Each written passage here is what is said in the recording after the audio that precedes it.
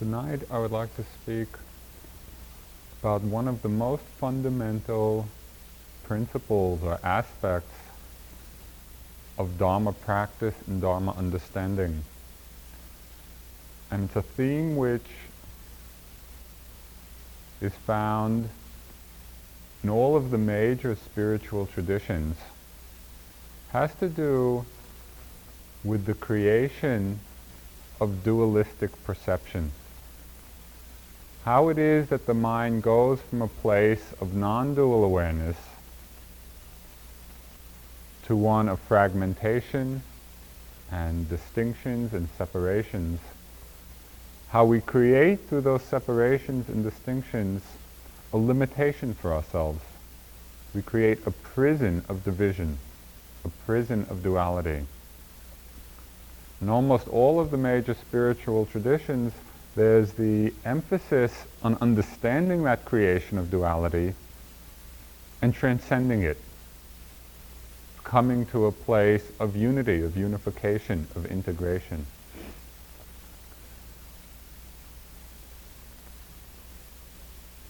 The writer by the name of Ken Wilber has written a very interesting book called Spectrum of Consciousness. And in it he describes in a very clear and lucid way the progression of dualities which we have created. He starts off by talking of the most fundamental, the primary dualistic perception we have. And that is the dualism of self and other.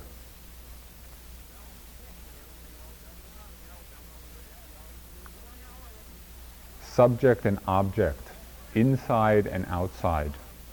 And how it is that we go from a place of non-duality, of oneness, of the suchness of things, how it is that we create this subject-object separation. It's the first level of dualistic thinking. It's the first limitation. It's separating ourselves, our organism, from the environment, separating ourselves out from the totality of experience. The second level of dualistic thinking, which comes from that one. And it's the level of duality, the organism, the body, the separation in the organism of the mind-body split. How we separate ourselves out in that sense of, I have a body. Right? The ego creation within the organism of a part separate from the totality. So we have the ego mind within the organism, separate from the totality, separate from the body. There's another very fundamental split. We don't stop there in our dualistic mode of perception. We go on to fragment the ego mind itself. We fragment that into the sense of what has been called the persona and the shadow. Persona meaning all of those self-images which we've created of who we think we are, of how we are in the world, all the patterns and tapes, conditioning in our mind. That's the persona, how we're presenting ourselves, our mind, our ego, how we present ourselves to ourselves and to other people. And we split that part of the mind from what's been called the shadow. All of those elements of mind which we discard, which we don't want to take a look at, the dark, the unpleasant. And we repress that into the unconscious. We don't allow for it. And so not only do we separate ourselves out from the body into this kind of ego self, we even fragment that ego self into the self-image which we can accept and allow and identify with, and the shadow part of the mind, which we don't like to see. The negativities in the mind.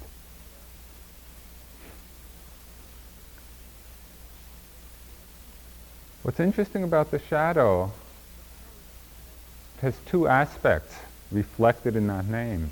One is that it's the darker side of things, the negative side of things.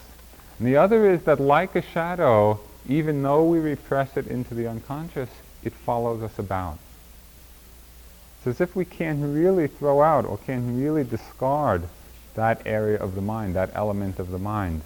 But because we don't open to it or allow for it, it becomes unconscious, and in an unconscious way motivates us and limits us. You can see how each major dualism is a restriction, a narrowing. How we go from a non-dual total awareness, not identifying with any one part at all. We go from that to identifying with the total organism, the mind and body, separate from the environment. It's the first restriction, pulling back. And then how we split that, we fragment that, and we create the ego mind within the body, the sense of I have a body, there's someone inside separate from it. And how we fragment that even further, even this ego mind, we create and identify with the persona, the self-image, repressing the shadow part, the unwanted part. And each one of these dualities further restricts us, further imprisons us, takes us further and further away from that place of non-dual awareness, from that place of oneness. The path of Dharma, in a very profound sense, is to start reintegrating these dualities, to start transcending the dualities so we can come to a place of wholeness.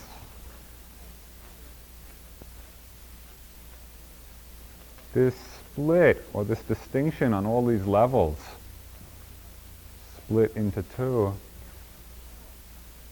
was described by someone very aptly as the rent in the seamless fabric of the universe. The tear in that seamless fabric. Actually, the universe is a whole, is a totality, is a oneness. But through the power of ignorance in the mind, through the power of that factor, we make a tear in this seamless fabric on all these different levels. And so we become fragmented. We have to start the process of integration, and it's really one of healing, of knitting these dualities together, these polarities together. We start this process of healing on that very basic level of the persona and the shadow.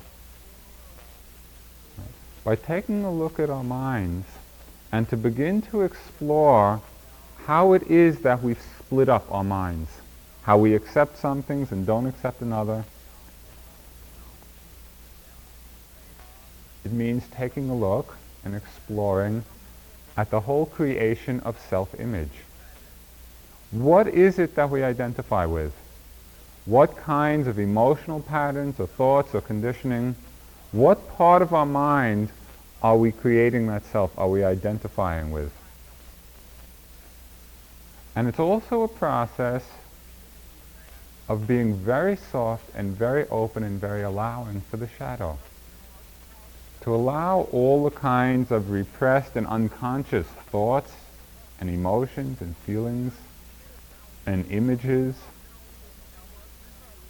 to allow that whole shadow part of the mind to come into consciousness, to accept it. Not to reinforce that sense of discarding or separation or trying to keep apart, but really welcoming every single aspect of our mind.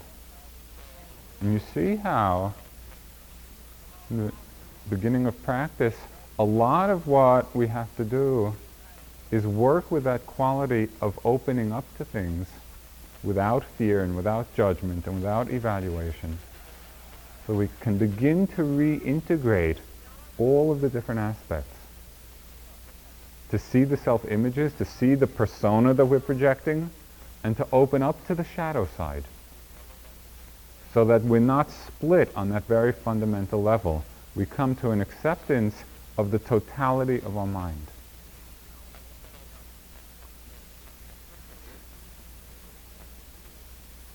As long as we identify with any one part of our mind, that identification creates a separation and a conflict. If we take one part of our experience, of our mind, and identify with that as being self, as being I, then in the very nature of that identification, a conflict is created between that segment, that part of the mind, and everything else. We're in this basic state of tension. To begin to work at integration, at opening, at accepting the images, the persona, accepting the shadow, so that we can see everything that's arising in the mind, see it in an accepting, friendly way, make friends with our minds.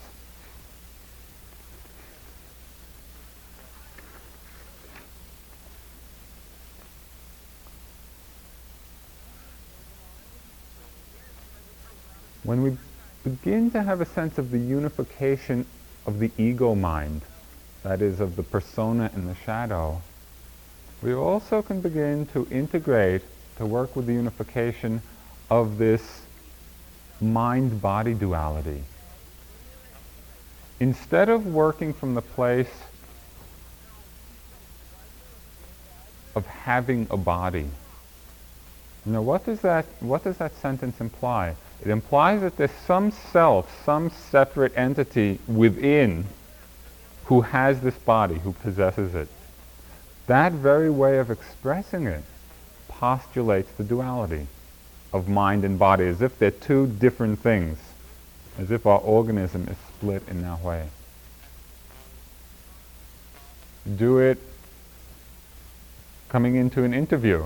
When you describe you're sitting, I have this pain in my nape. The notion of someone having something in their experience of the body, sustains the illusion of separateness, of fragmentation. To begin to work with bringing together, or integrating mind and body into a more total kind of organism.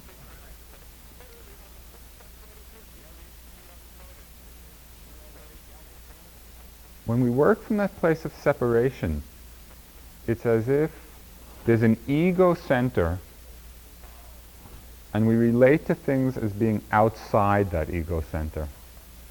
Right? We relate to our bodies as being outside, we relate to the pain, to the feelings as being outside. Naturally, we relate to everything on the outside of the body as being outside. Everything is coming from that ego place, relating to different objects.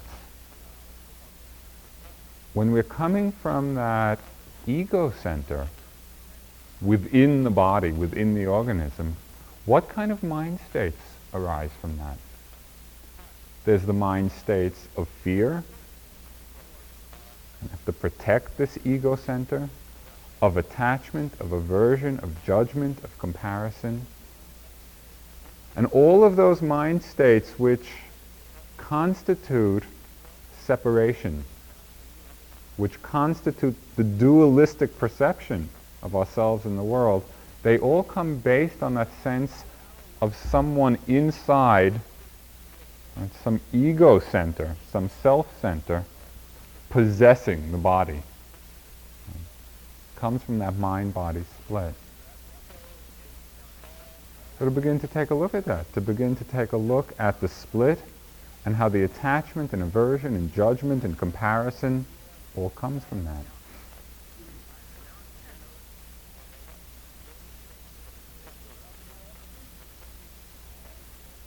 Also from this sense of an I, of a self inside, who has this body, we create a whole world of mental projection. Because we're not totally full in the experience of ourselves as an organism, and we have this split of mind and body, we get caught in the mind's projections, in the mind's creations. An example of this, it always strikes me very clearly in the walking meditation.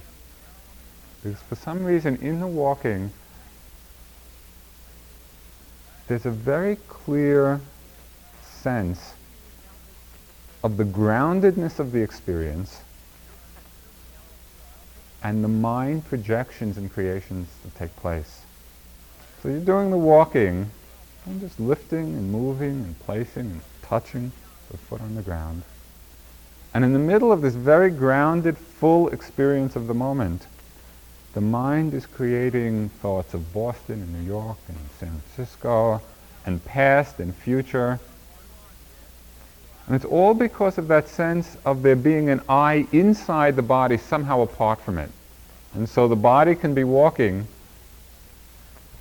taking all these steps, and the mind, the self, that sense of ego self, is off in this mind fantasy of a created mental world.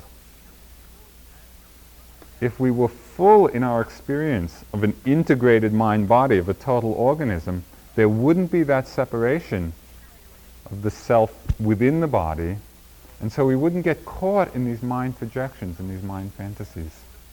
When we're walking and there are thoughts of New York or Boston, it's not New York or Boston that's there. Right? They're only these thought bubbles, and yet you know how much reality we can invest in them. You can walk 10 steps as if you were in New York, and caught in seeing your friends and speaking to people and doing things, and then, oh yes, touching.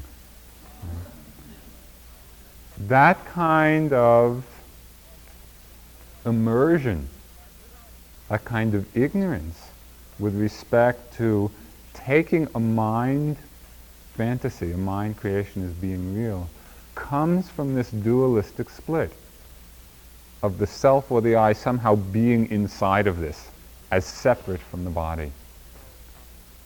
Okay, so the next level of healing, after the integration of the persona in the shadow, to the integration of the mind aspects, the next level of healing has to do with the integration of the mind-body, coming to a sense of a total organism, not being separate, not being fragmented.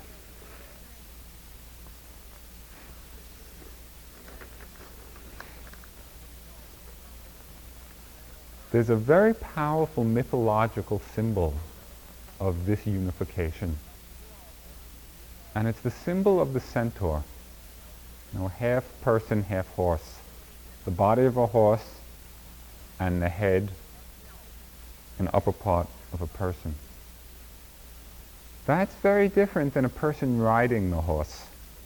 The person riding the horse is the symbol of the mind-body split, as if there's someone in charge of this body who has it and runs it and directs it. The centaur is the symbol of the unification, of a being of an organism at one, mind and body in an integrated fashion.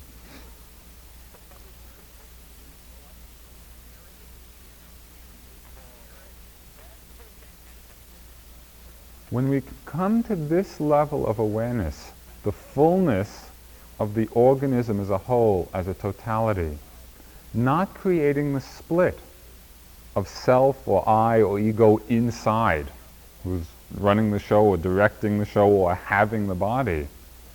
But when we begin to unify that duality, come to centaur consciousness, right? The totality,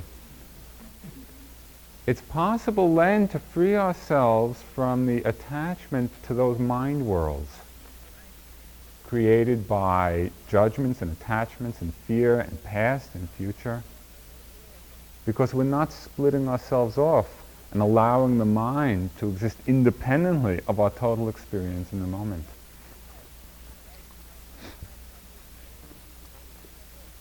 This is in Ken Wilber's book. He quotes Emerson from one of Emerson's essays. These roses under my window make no reference to former roses or to better ones. They are for what they are. They exist with God today. There is no time for them. There is simply the rose. It is perfect in every moment of its existence. But people postpone or remember. They do not live in the present, but with reverted eye lament the past, or heedless of the riches that surround them, stand on tiptoe to foresee the future. They cannot be happy and strong until they too live with nature in the present, above time.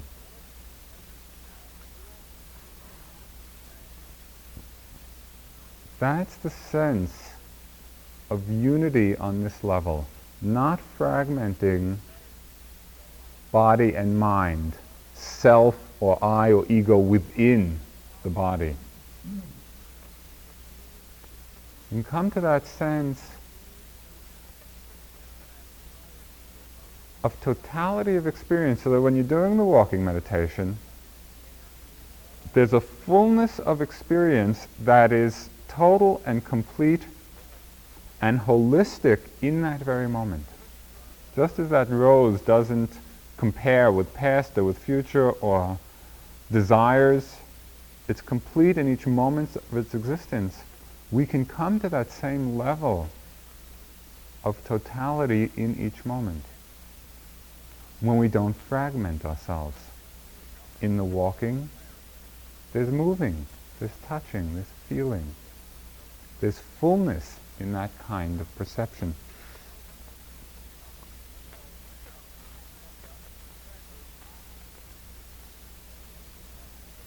Begin to see that what we are is the experience in each passing moment. It's not that there's someone who has the experience. When we think in that way, again that creates the duality of self separate from the organism. Somebody riding the horse. When we begin to experience things, we begin to experience ourselves as being each passing moment of experience, then there's just an endless opening into the present, into seeing, into hearing, into smelling, into feeling, into thinking, without any separation, any duality, any sense of self, any sense of ego.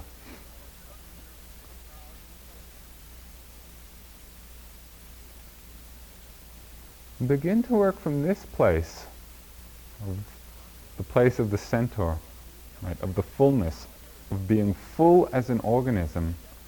We then can begin to appreciate and to heal and to integrate the fundamental, primary, dualistic mode of thinking.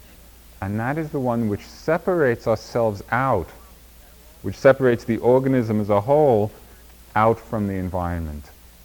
That fundamental creation of subject and object, of inside and outside, of self and other. Because even when we're full as an organism, as a mind and body, not creating dichotomies, we can still identify with that as being apart from the world around us, seeing ourselves as being separate. It's possible to heal that dichotomy, to heal that duality.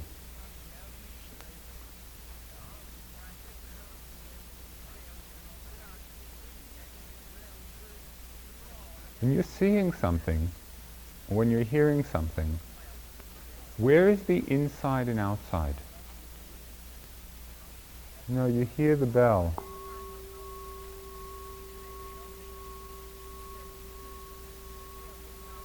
Is the hearing inside of you? Is it outside of you? It's possible to eliminate that dualistic way of perceiving things. Just the hearing, just the seeing, just the smelling. No inside, outside, no separation, no dichotomy, no duality.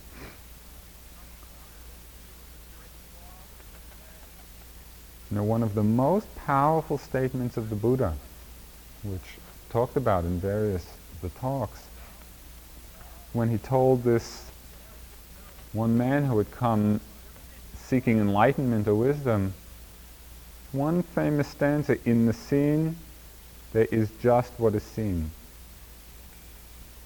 In the hearing, there is just what is heard, just what is smelled, just what is tasted, just what is touched, just what is thought. If we can be with experience in that way, it's easy to understand the oneness, the non-dual awareness, without separating ourselves out from the environment. In the Abhidhamma, there's a fairly clear explanation of just this process of interdependent origination. How that there is no separate self that somehow is existing independently of the environment. And it's talked about in terms of how a particular moment of consciousness arises. For example, we have a moment of seeing. What are the components of seeing consciousness? What has to happen? What are the causes for seeing to occur?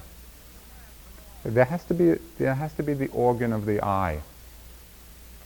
There has to be a color coming before the eye. There has to be attention. There has to be light. If any of those components are missing, seeing consciousness won't arise. Seeing consciousness is not inside. It's not that someone is seeing. It's not outside. It's the result of interdependent conditions. When the conditions, when the energies, when the factors, right, all come together, there's this moment of seeing consciousness. No separation out of someone who's having it. Rather a state of what in Zen is called suchness, just the suchness of things.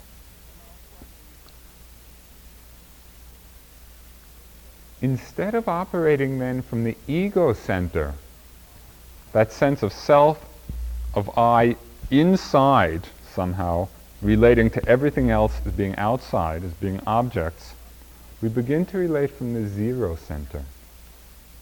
Not the center of ego, but the center of emptiness, emptiness of self.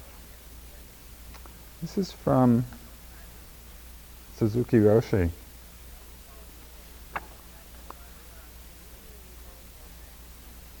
Usually we think of our mind as receiving impressions and experiences from outside, but that is not a true understanding of mind.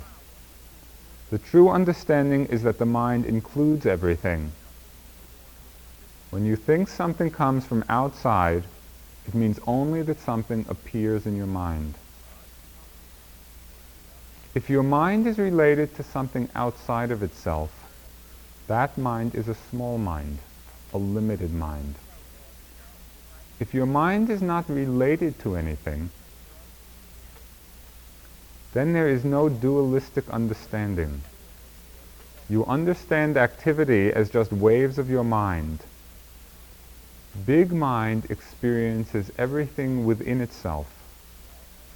Do you understand the difference between the two minds? The mind which includes everything and the mind which is related to something. Actually, they are the same thing.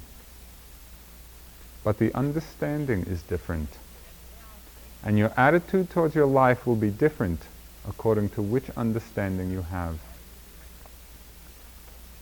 That everything is included within your mind is the essence of mind. That sense of big mind including everything within it. In that sense, there's no inside, there's no outside, there's no separation, there's no distinction. The mind includes everything. It includes this, and this, and this, and sounds, and sights, thoughts, and feelings, and sensations, all arising within the space of big mind. But when we relate to objects from that ego center, as if there's a mind in here, a self and I, relating to sights and to sounds and to smells and to thoughts, then we're operating from that place of small mind, of limited mind. To begin to understand that difference is to open the possibility of coming to a non-dual awareness, come into that space of big mind.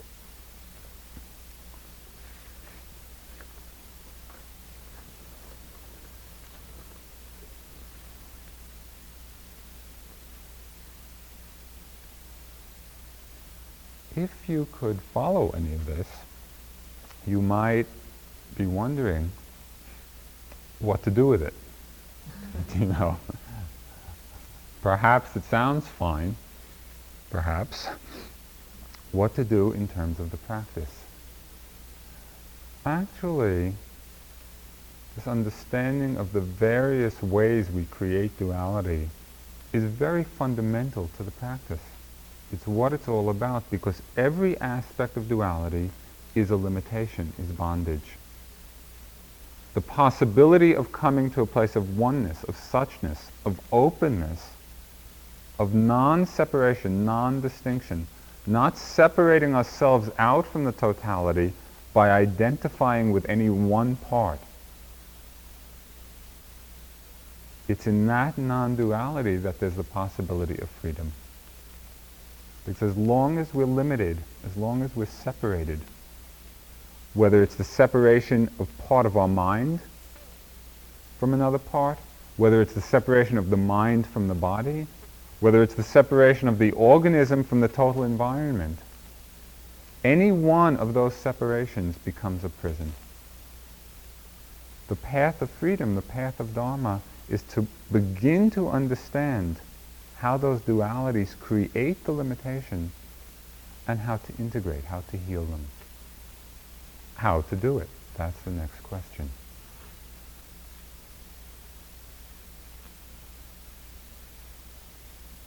And the how to do it has to do with one aspect of mindfulness that we don't talk about so much, but in fact is an intrinsic part of what mindfulness means, what awareness means, and is the underlying principle of unification. And that's the aspect of awareness which is love. What does love mean in this sense? It's not sentimental love, right? And it's not particularly emotional love. It's love in the sense of total and complete acceptance, of not rejecting. You know, Maharaji, Ramdas's guru, Neem Karoli Baba, one of the things he said very often to people around him, don't throw anyone out of your heart. And nobody should be excluded from your heart.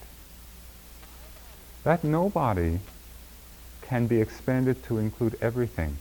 Not to throw anything out of your heart, which means not to create any separation between yourself and something else.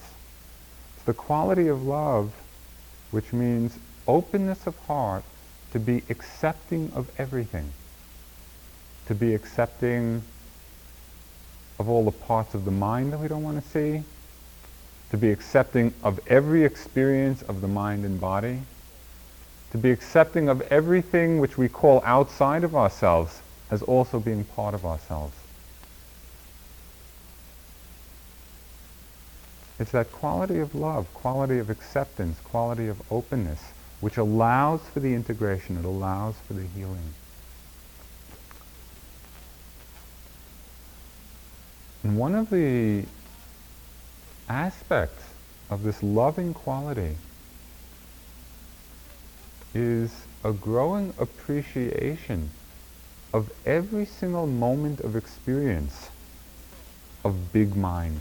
Whatever occurs within this oneness of mind, within this openness of heart, there's an appreciation of it.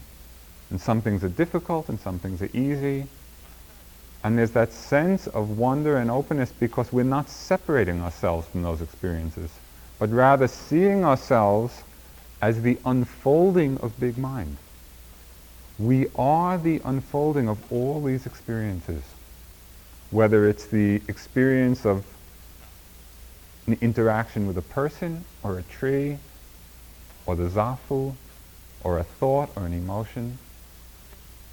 We are the unfolding of all those experiences. They're not separate from us. They're not outside of us. It's what we are.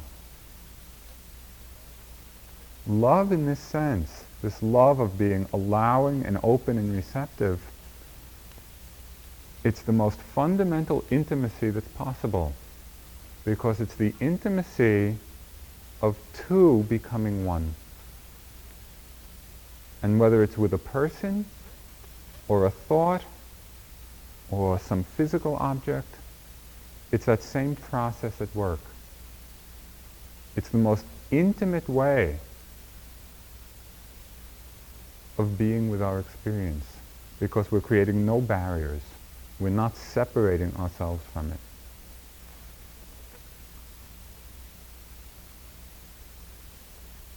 This process of opening, of allowing this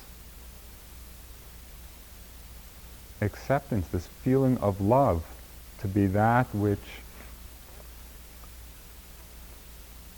encompasses all of our experience, that's the path of mindfulness. Mindfulness is no different than that. And an aspect of this love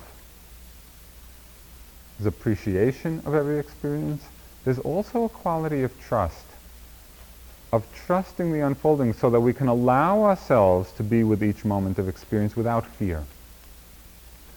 And there's a really nice haiku poem by a famous Zen master which says, "Simply trust. Don't also the petals flutter down just like that." If you have an image of the petals of a flower or the leaves of a tree fluttering down, could we let go with that sense of trust? There's no panic in that letting go. There's no fear. There's just the fluttering down. It's a big moment when a petal leaves the flower or a leaf leaves the tree. And yet there's total trust in that moment. If we can work with that sense of trust in each moment is like the leaf falling down. It's each moment of changing experience to work with that element of love and of trust in practice.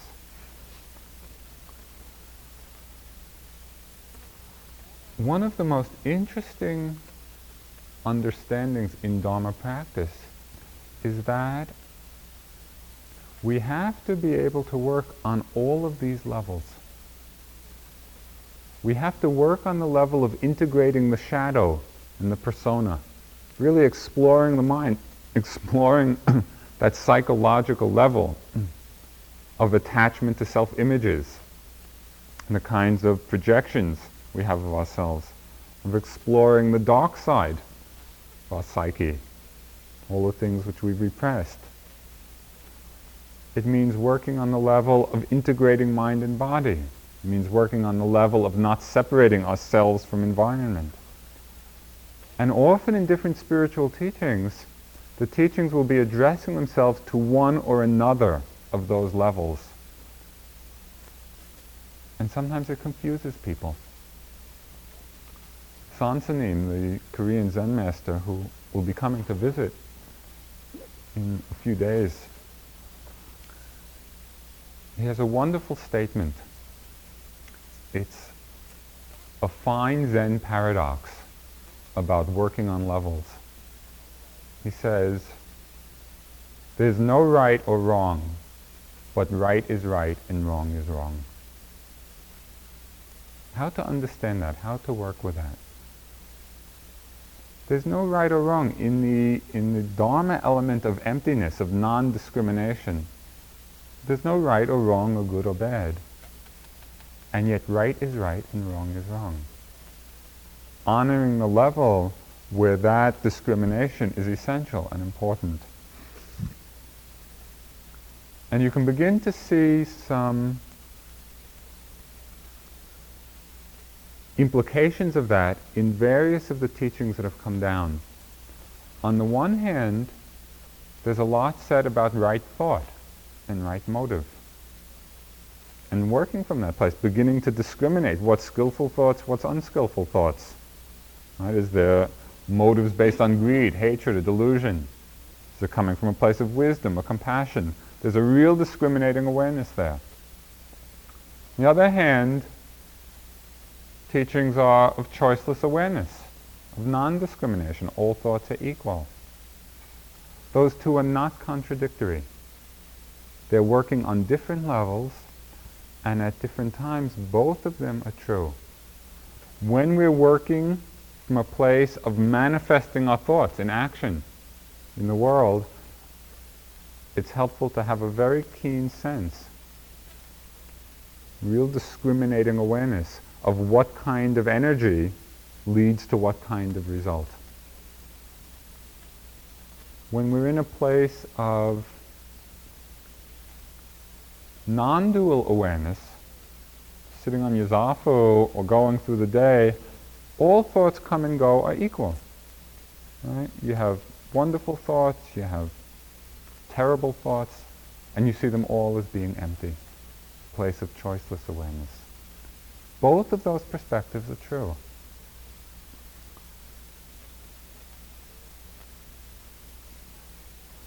There's the apparent paradox of practice being making right effort and striving and really doing it, becoming enlightened. There's the other whole side of practice being effortless, non-attainment, not striving. There's nothing to become, nothing to do, nothing to get, nothing to have. The sense of non-duality in each moment where we're full and complete. It's the difference between becoming Buddha, practice and the story of Siddhartha in all his lives as a bodhisattva, right, striving for Buddhahood, and the sense of everybody already being Buddha. There's nothing to strive for and nothing to get. It's been the message of a lot of the great enlightened beings, that we are already enlightened, we are already Buddha. Already we are expressing Buddha nature, enlightenment nature. Those two are not contradictory. And the subtlety of practice has to do with understanding the integration of all those levels, all those perspectives.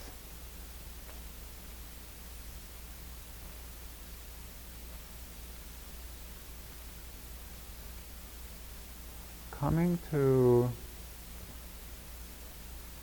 an appreciation of the depth of conditioning of dualistic perception, of all the ways we create duality in our life. Right? Whether it's separating out parts of our mind that we don't want to see, whether it's separating mind from body, whether it's separating organism from environment, at whatever level we create that duality, that's the place of investigation. Because it's in that place of separation, in that place of duality, that there's the possibility of integration, the possibility of freedom.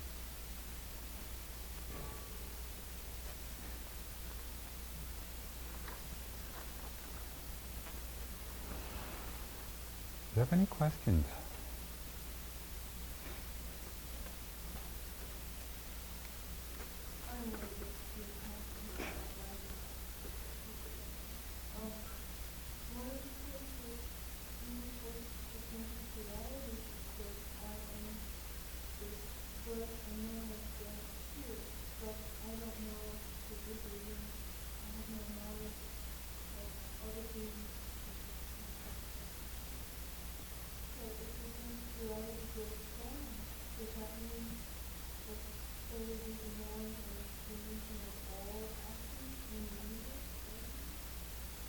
Well, I can't really tell you from experience, but my sense is, I'll just give you an example of the possible direction it goes in, right? And even this will be a limited example. Very often, when we'd be sitting with Goenkaji, you would sit in front of him, and he would feel the sensations that were in your body. Because it's not that he gets into your body to feel it. It's that when there's sufficient openness, the interconnectedness of everything begins to become more apparent. Right? That there is not such a definite sense of separation of your body and his body, or your body and my body. Kind of the energy vibrations, which we call body, are not so fixed. They're not so limited. And it's possible to get very sensitive, right? So that we're not just limited in this prison of the shell of the skin, right, in the skeleton. Rather, our minds get so open, our hearts get so open, that the interpenetration of things becomes much more available, much more accessible.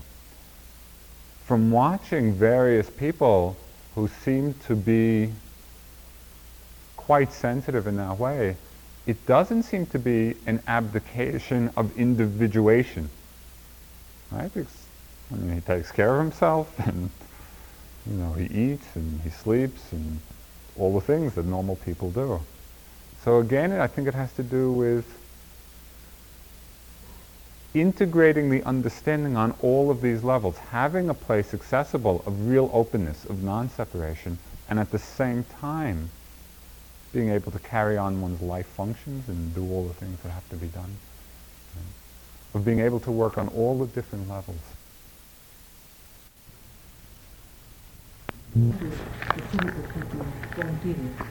Now, the katakama sega hosa tamadi mayabo kade didi thalo mayabo la me abutalo ga pyan piro bilo kauna ga so duwa di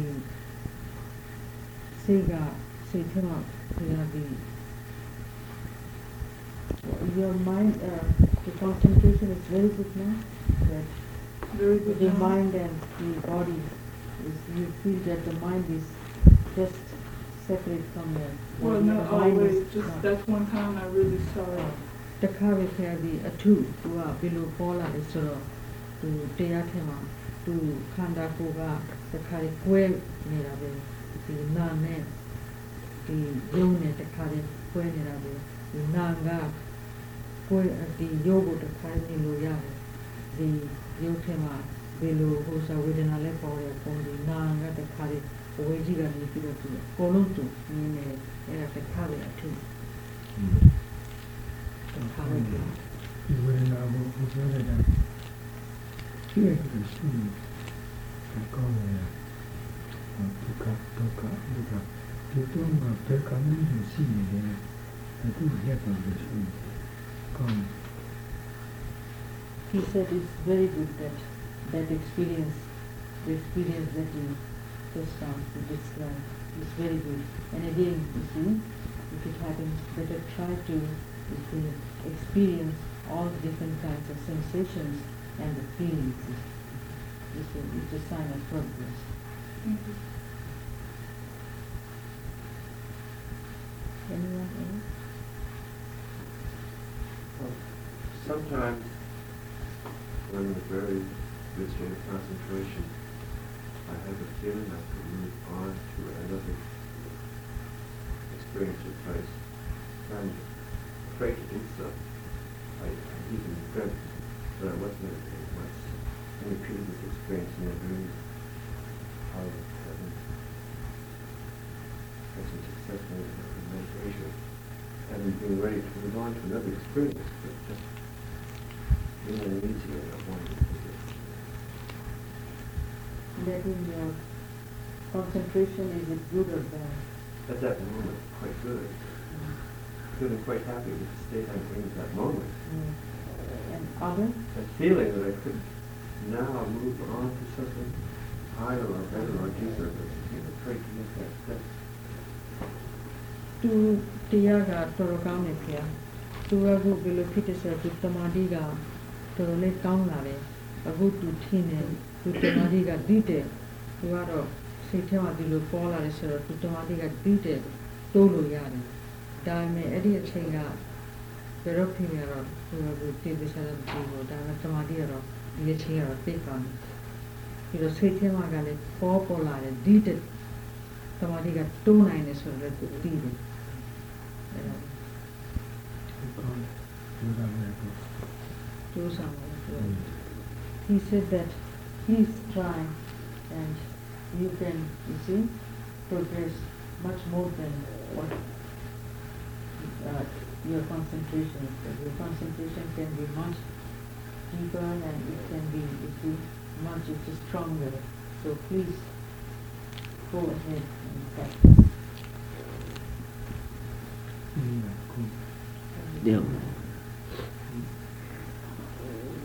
Okay, please take. So he will say something. Hello. Yoginya. Miren Chisna. Jiren Chisna. Miren Chisna. Ji Midabo. Jidabo. Midabo mi. Miren Chisna. Misura. Tu Pamati, tu Paru Mishodi. Tu Petuma to Chichimoji Mishi. Told the yogi, Petu to the Chichimoji Mishi of Tuzan. Chichimoji Mishi Rai, the 60 the 50, Chichimoji Mishi of Tuzan, Dr. Children, Nigel Jim. Jigel of Belgium, Jay the Boa, Breed Water, Rotasisi, Jia, Rotasisi, even the old modern capacity, not right. Tutti breed water, Rotasisi, through breed water, Rotasisi, Yogi Man, and some power, water, film, Chomsing, Chisra, Chomsing, and William America, a couple, and some through the Pyoyao. Part on the water of the Pyoyao, hoping my Chomsing. Jina, Buri, Tashin, Pusima, Buri, Tashin, Pusi, Shin, hold them on the floor. We go to it, what was the Yaman. Told of Lord, as you get Pian, Megan Pian, Belgian, Measy, a memo of petrol. Meaning a memo of petrol. A lena sin, Pian, a lena sin. A memo near Toledo, Victoria, a lena sin near me. Maybe a memo of Victoria, a lena sin Piana, Toby, Yogi, Oisa, a memo of Victoria, Oisa, a young native, Yajim of Sicily, who made us Oisa, Job, near Oisa, Yali calling it. Now, Yogi, medium of pure here and there. Maybe a memo of Victoria, a lena sin Piana, Toby, Yogi, Oisa, a memo of Victoria, Oisa, a young native, who made us a medium of Sicily. And Yogi Machiani, a check Jigger the chairman, Jigger the chairman, Migger the chairman, Taproman, Migger the chairman, Migi, Peruma, Chichimoni, Mississippi, who will be a social, Jimmy, social, Miso, Biology, Luma Chichimoni, Mississippi, Yogi Chichimoni, Mississippi, Chichimoni, took a different Chichimoni, Mississippi, the Kuku.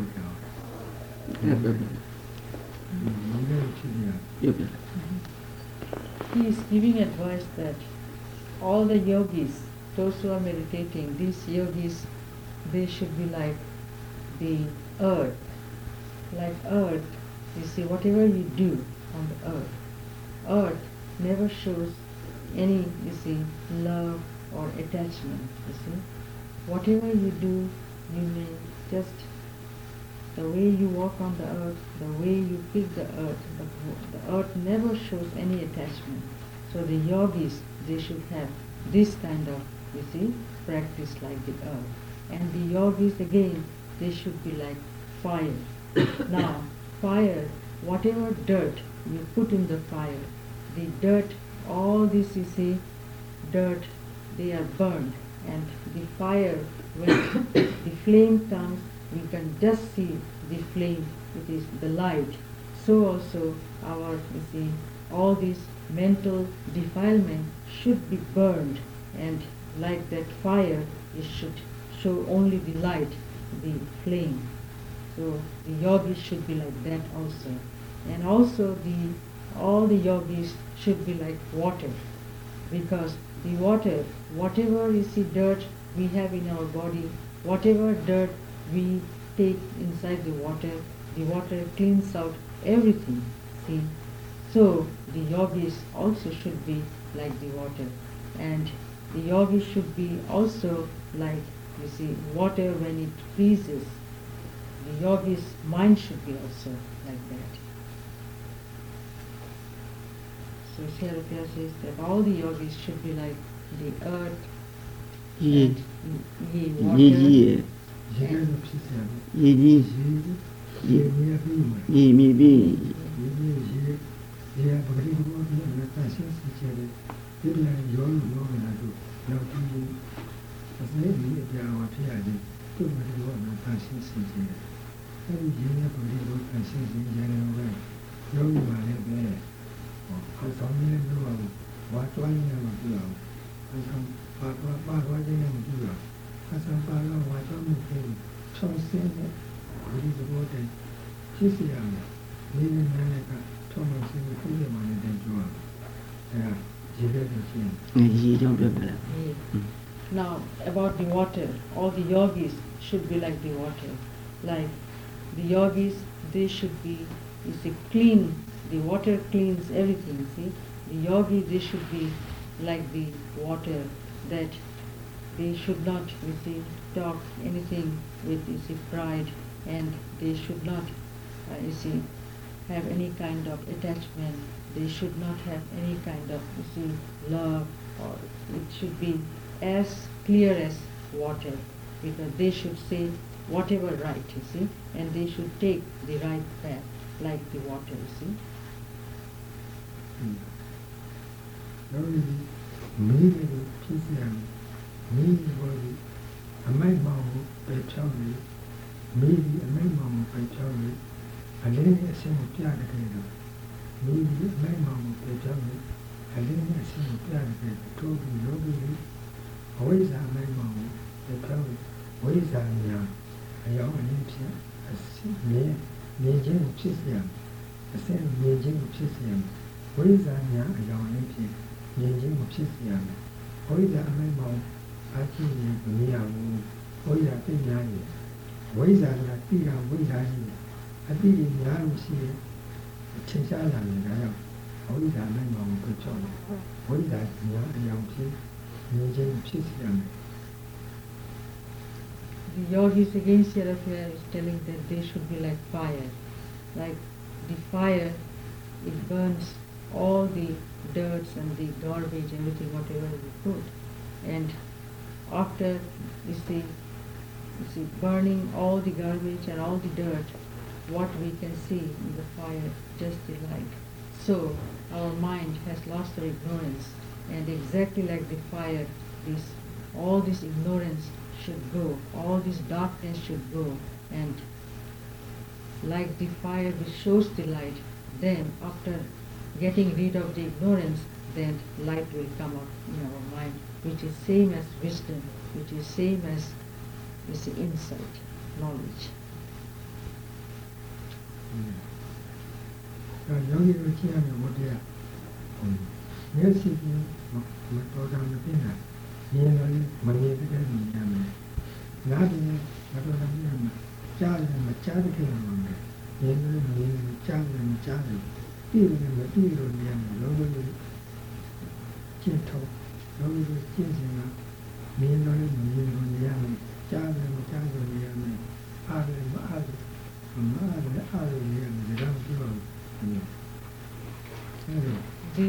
The yogis, they should take this kind of attitude.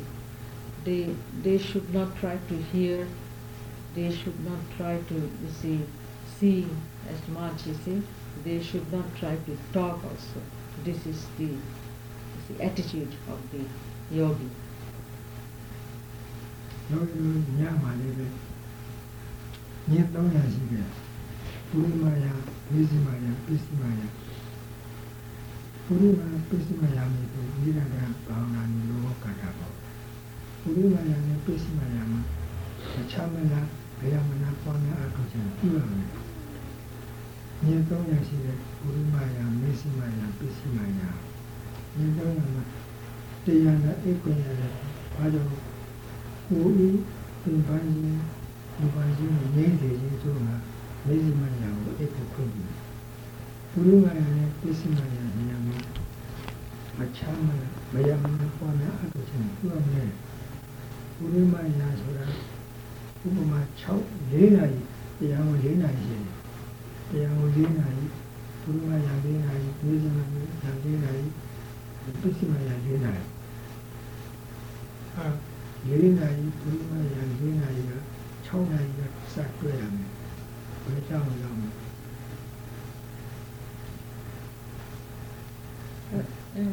ခုမေစီမိုင်းတကူတော့ဖြစ်နေရှိတယ်ပုရိမာယာဟိုစား4နိုင်လို့ပြောပြီးတော့ဟိုစားမေဇိမာယာဘာလဲပုရိမာယာနဲ့မေဇိမာယာမေဇိမာယာပစ္စည်းမာယာပုရိမာယာ4နာရီမေဇိမာယာ4နာရီပစ္စည်းမာယာ4နာရီအဲ့ဆို7နိုင်လားပြောတော့ညအဒီကသိမရော4နာရီညိုးနေတဲ့ခါမှာမချမ်းမလားမရမလားပေါ်နေအထုချင်းပြုရမယ် He said that the yogis, there are the three, you see, time that the yogis should meditate. The Purimai, that is, the yogis, they should, you see, meditate 4 hours. Then Nisimai also, they should meditate 4 hours. Nisimai, Nisimai. And then again, the third time, they should try to meditate another 4 hours. So altogether, 12 hours they should meditate. And this is the, you see, the time they should meditate. အိတ်တယ်အောင်ပြောတာည300ရှိတယ်တဲ့အိတ်တယ်ဒါကြောင့်မလို့ည300အိတ်တဲ့ဥစ္စာကိုတရားတော့အိတ်ခုနကတရားမဲ့အိတ်ဆိုတာ4နိုင်လောက်ပဲအိတ်ကျန်တဲ့ဘိုင်းကိုတရားအထုတ်ကြဖို့အိတ်ကိုတန်းတယ်လောက်လျှော့ဖို့တရားပို့အထုတ်ဖို့ဆရာတော်ကြီးရှိတယ်300ည300ရှိည300ဆို4နိုင်တဲ့ပုံမရအဲ့ဒါကိုပြောတယ်ဆရာ About the sleeping, Sarah was saying that you should reduce the sleep. Those who are yogis, they should not sleep more than 4 hours. Maximum 4 hours. The yogis, they should not sleep more than 4 hours. And the rest of the time, their mind should be always on, you see, a kind of practice, mindfulness.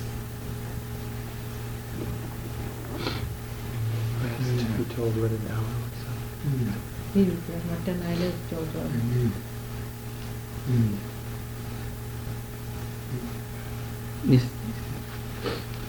Please take the next half hour for walking meditation, and then for all who wish to participate at 10 o'clock, meet in the dining room. There will be a chance to offer food to the monks, put it in their bowl.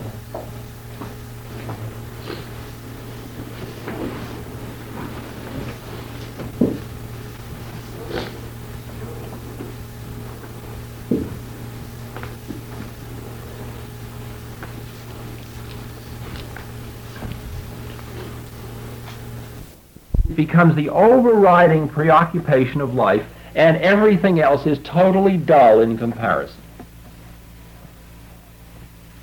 And those are called God intoxicants. Like everything else has turned into slish. It's nothing. It's empty. You keep trying to make believe it's still real, but it isn't. Because you lost it. Only later would you finally get back the joy of living. But for a long time you will be dead to the joys of life because you will be somewhere else, because you are busy finding and coming to your God. And most of us would like to go through the whole journey without missing a step in the dance, and keeping going just as we always were without ever upsetting the apple cart and going right through into perfect enlightenment. Well, if you can do it, you're a better person than I am. Because it's tough stuff to do meaningless actions just in order to be consistent with an old game you were playing a while back. It's like going to a movie, a lousy movie you've seen twice before already. It's like that. And you'd rather sit in an empty room with white walls and just go in and out, and at that point they say, oh, we lost another one. See? Because at that point you're a cave dweller. You may be a cave dweller in New York City or a cave dweller in Williams, it doesn't matter. But at that point you finished with social games, you finished with intellectual games. It all is just stuff. Just stuff. Your personality stuff. Now, from a cultural, social point of view, we say, isn't it terrible what happened to poor Sam? He was so promising, and then this thing happened, and, he doesn't seem to be around at all. And in fact, many people are hospitalized at this point.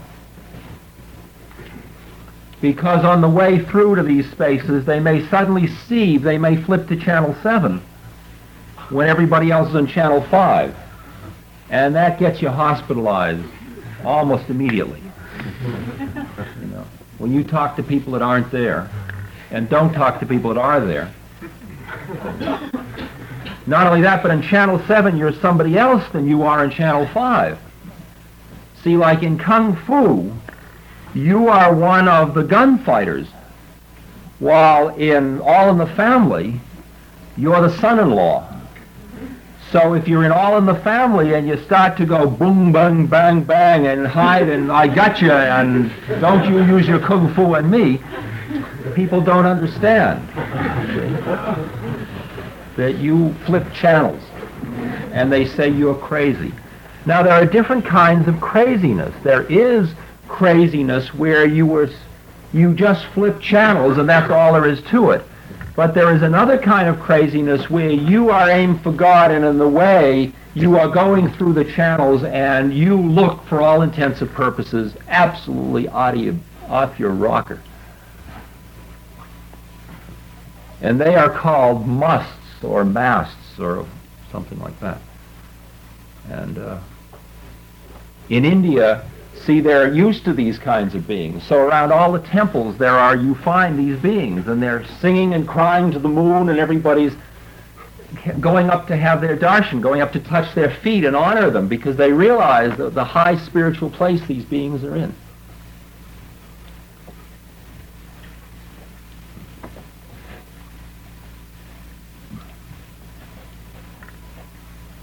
Now, the predicament of why you get caught in one of these planes rather than going right through to God is because when you start to open up, something happens in your energy systems. And there is a release of what's called Shakti, or energy. And that energy, if your spine and head are straight, the energy goes right up and it takes you with it, right up and out. But if it's a little lopsided for some reason, or there is a tremendous blockage somewhere in your system, the Shakti comes up and it shoots out this way or that way or another way.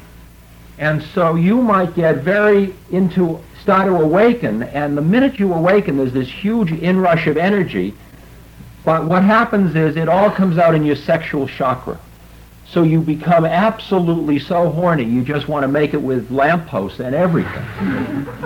And you've taken all of the spiritual energy, and it started on its way up. The snake started its path to God, where the Shiva and Shakti were going to meet. The energies were going to come together on the top of your head, but it only got up as far as your down second chakra space. And boom! And then you You see, I'm looking for God, but it just turns out to be... and then you say, I'm practicing sexual tantra.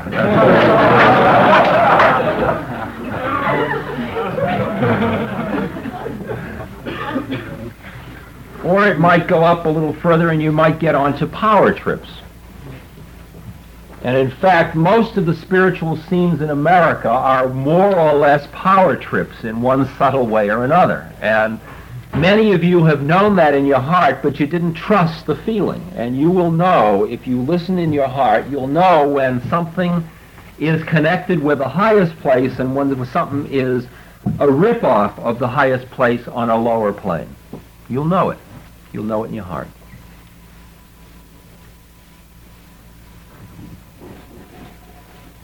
And one of the jobs in learning how to go on the spiritual journey is learning how to trust that inner voice in you that tells you just what's happening, just where you're at, just what you need next. So people come up to me and they say, should I do this or should I do that? And I say, listen to your own heart and you'll know. It's much farther out than that, but we'll settle for that at the moment.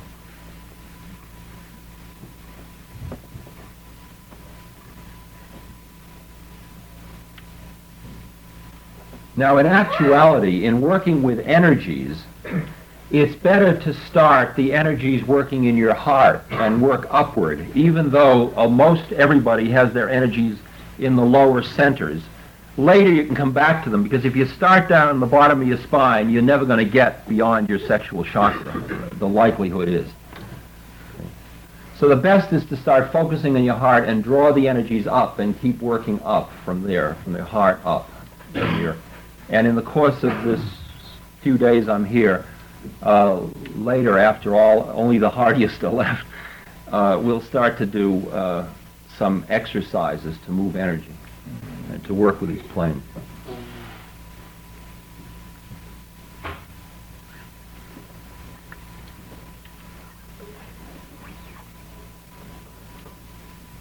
Now, as you seek, as you look up and begin to understand about reincarnation, about karma, about spirit, about substance from which form is manifested, you are seeing deeper and deeper into the truths of the universe. The only problem is all of these that are in concept of form are still false truths. They are still partial truths, because the only truth really is the formless. It's beyond the form. And you keep moving towards that. You keep getting a pull towards going towards the formless, what Buddha calls nirvana.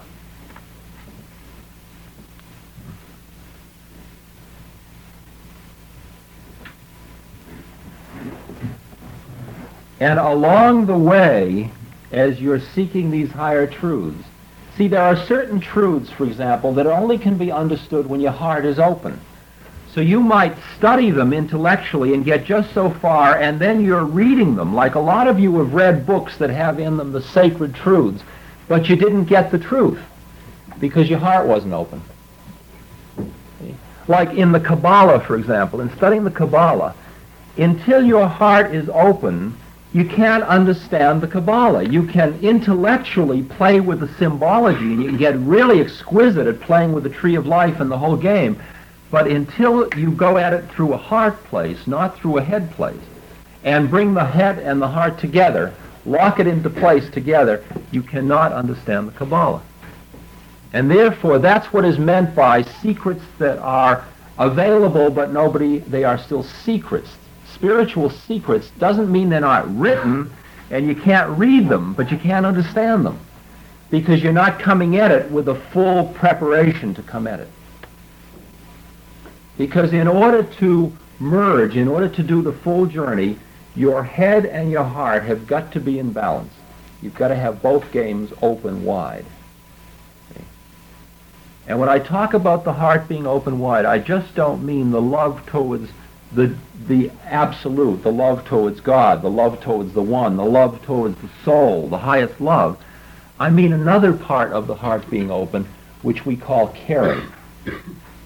which is the caring for your incarnation, the caring for the fellow beings, the caring for the suffering, the looking down and the caring outward.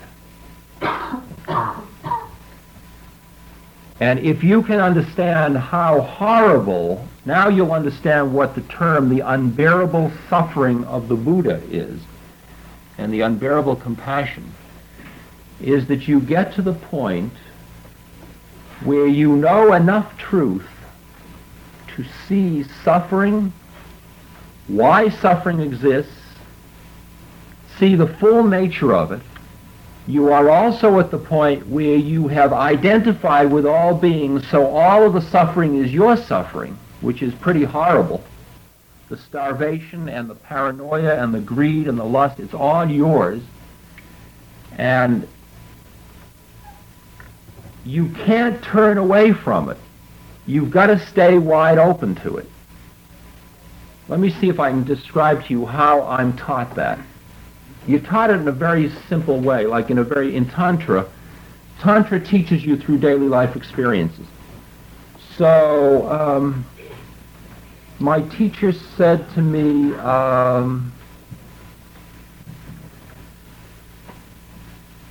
sets up a situation where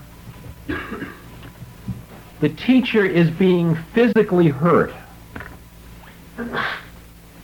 Like the teacher, who is the farthest out human being that I know to exist at this moment, is carted off to a mental hospital. Okay? Now, how would you feel if you finally found a teacher who you feel is absolutely identified with God, and then through forces out of your control, that being is carted off to a mental hospital? And you want to do something about it.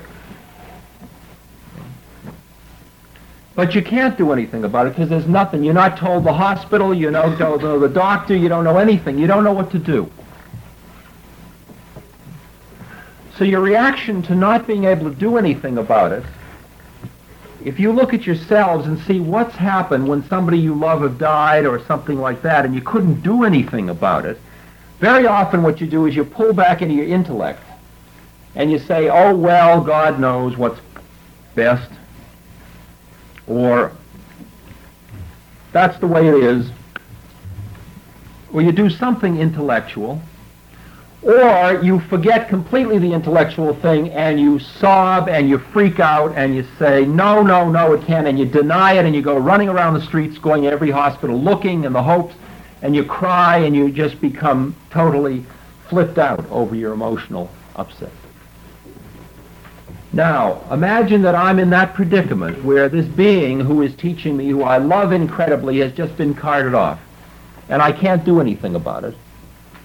I could flip out, or I could deny it, intellectually run away. If I do either one, I haven't made it. I haven't passed this particular test. The test requires that I keep in mind the way it all is, keep my heart open to the suffering, and still be incapable of doing anything.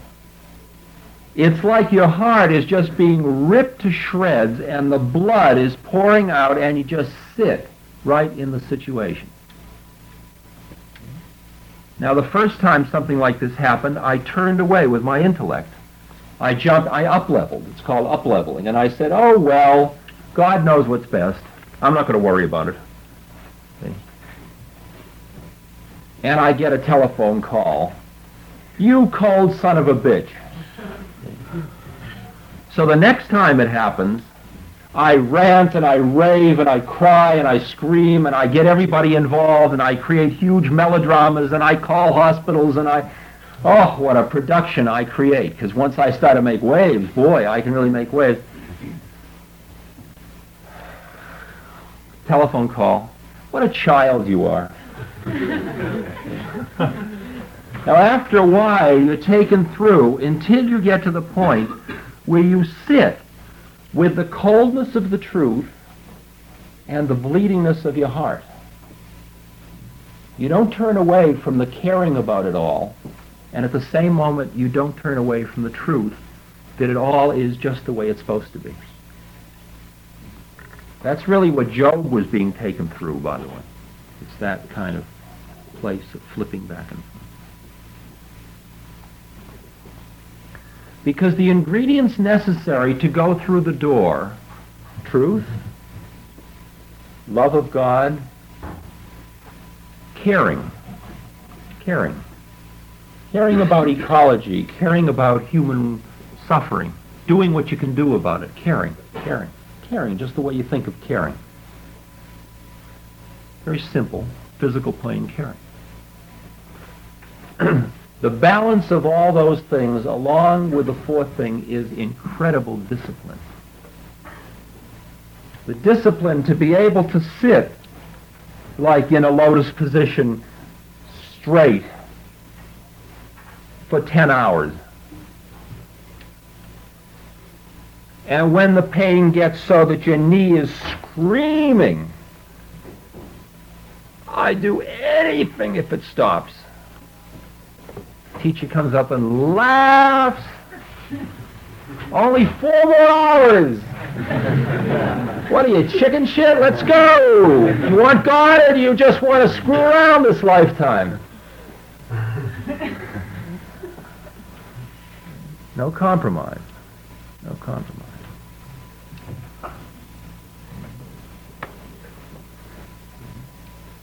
Like you're going to sit down and meditate? Meditate. You don't start to meditate and then go do something else. You meditate. You're going to meditate for 20 minutes? Meditate for 20 minutes, not 15 minutes. And what happens is that the teachers are very tough. Out of their caring, it turns out that what you want from a teacher is caring, not mercy. And the caring is designed to help you come to God, not to make you feel good. At first, you just want everything to make you feel good. You want a high. You want bliss. You want ecstasy. And there are beings I've met along the path, there are beings that I work with every day, that you see them and all they're going, ah, ooh.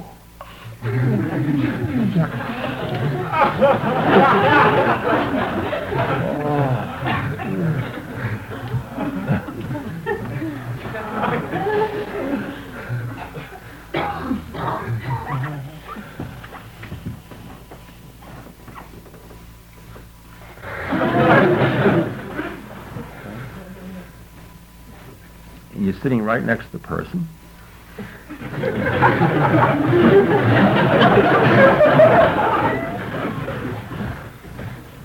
And there are beings that stop for lifetimes right there, because it's really good. Those are like the 2 and 3 hour orgasms, all right? I mean, you will all, I'm sure you can translate that into something that's meaningful to you. Now, that's literal, by the way. I'm not talking any kind of metaphor. That's just what it is experienced like. Just a continuous orgasm. It's your whole body. And it's your whole personality. It's just like all your cells are being fired all at once. It's just waves of ecstasy. You want to go to God, or you want to hang around just experiencing ecstasy? That's a tough one, see? A lot of people say, well, I think for this round I'll take the ecstasy.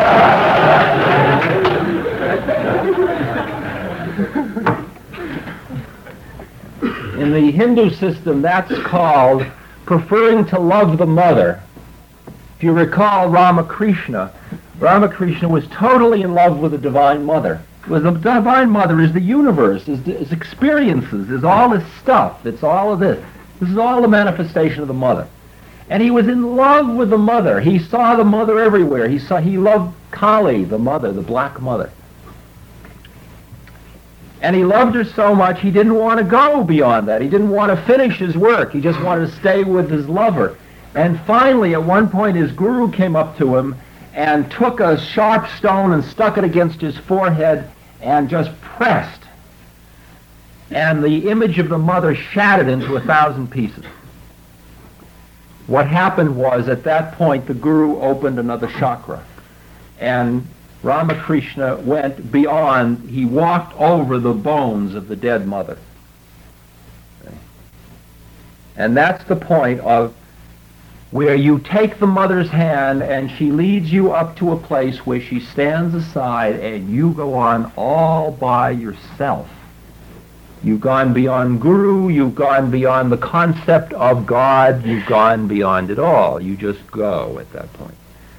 And what you go into is so cold and so impersonal and so fulfilling in another way. It's another kind of ecstasy.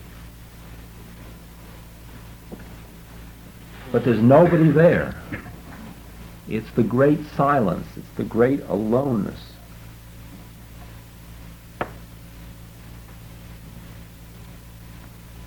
And usually the first time you do that, it's a little tiny dip in that ocean. And the mother holds your coattail and just pushes you in. And you go in for a second, and then you come right back, and then there's the mother again. Loving you and protecting you and caressing you and beating you and scaring you.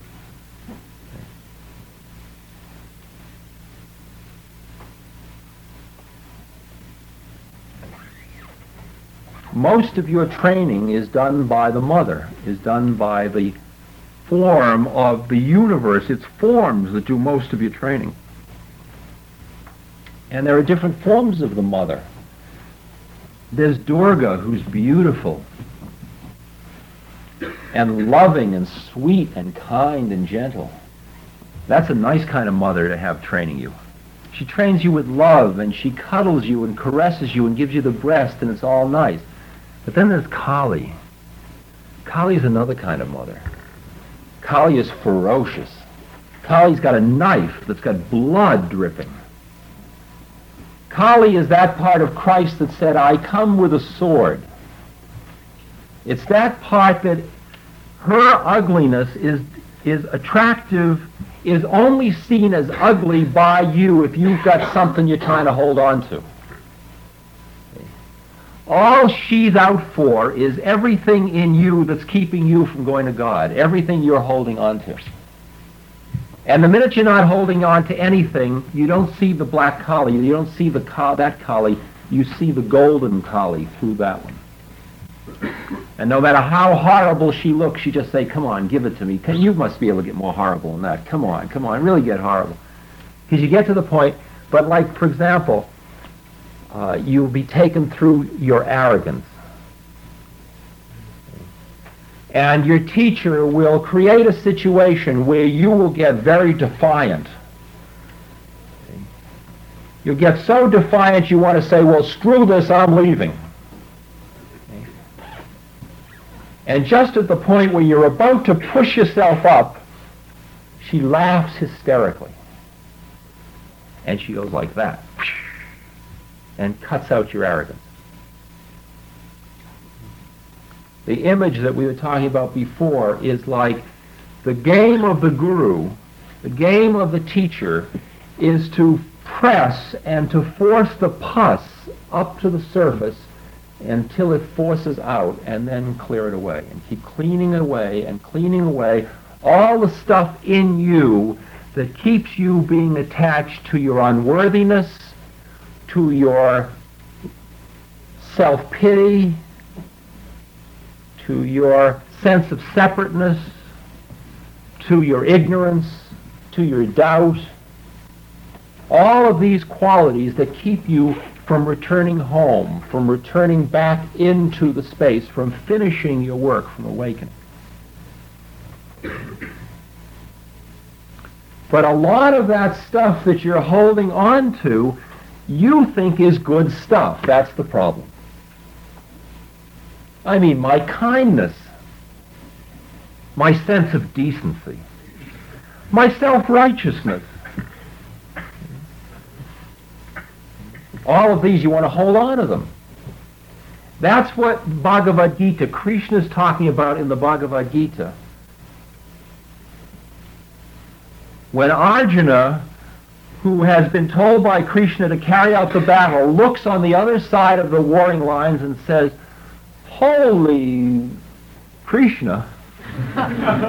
He says, look, over there are my uncles and my brothers and my old teachers. I can't go kill all of them.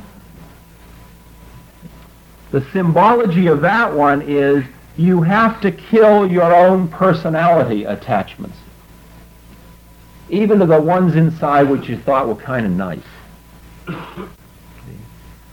Because any model you have of who you think you are has to go.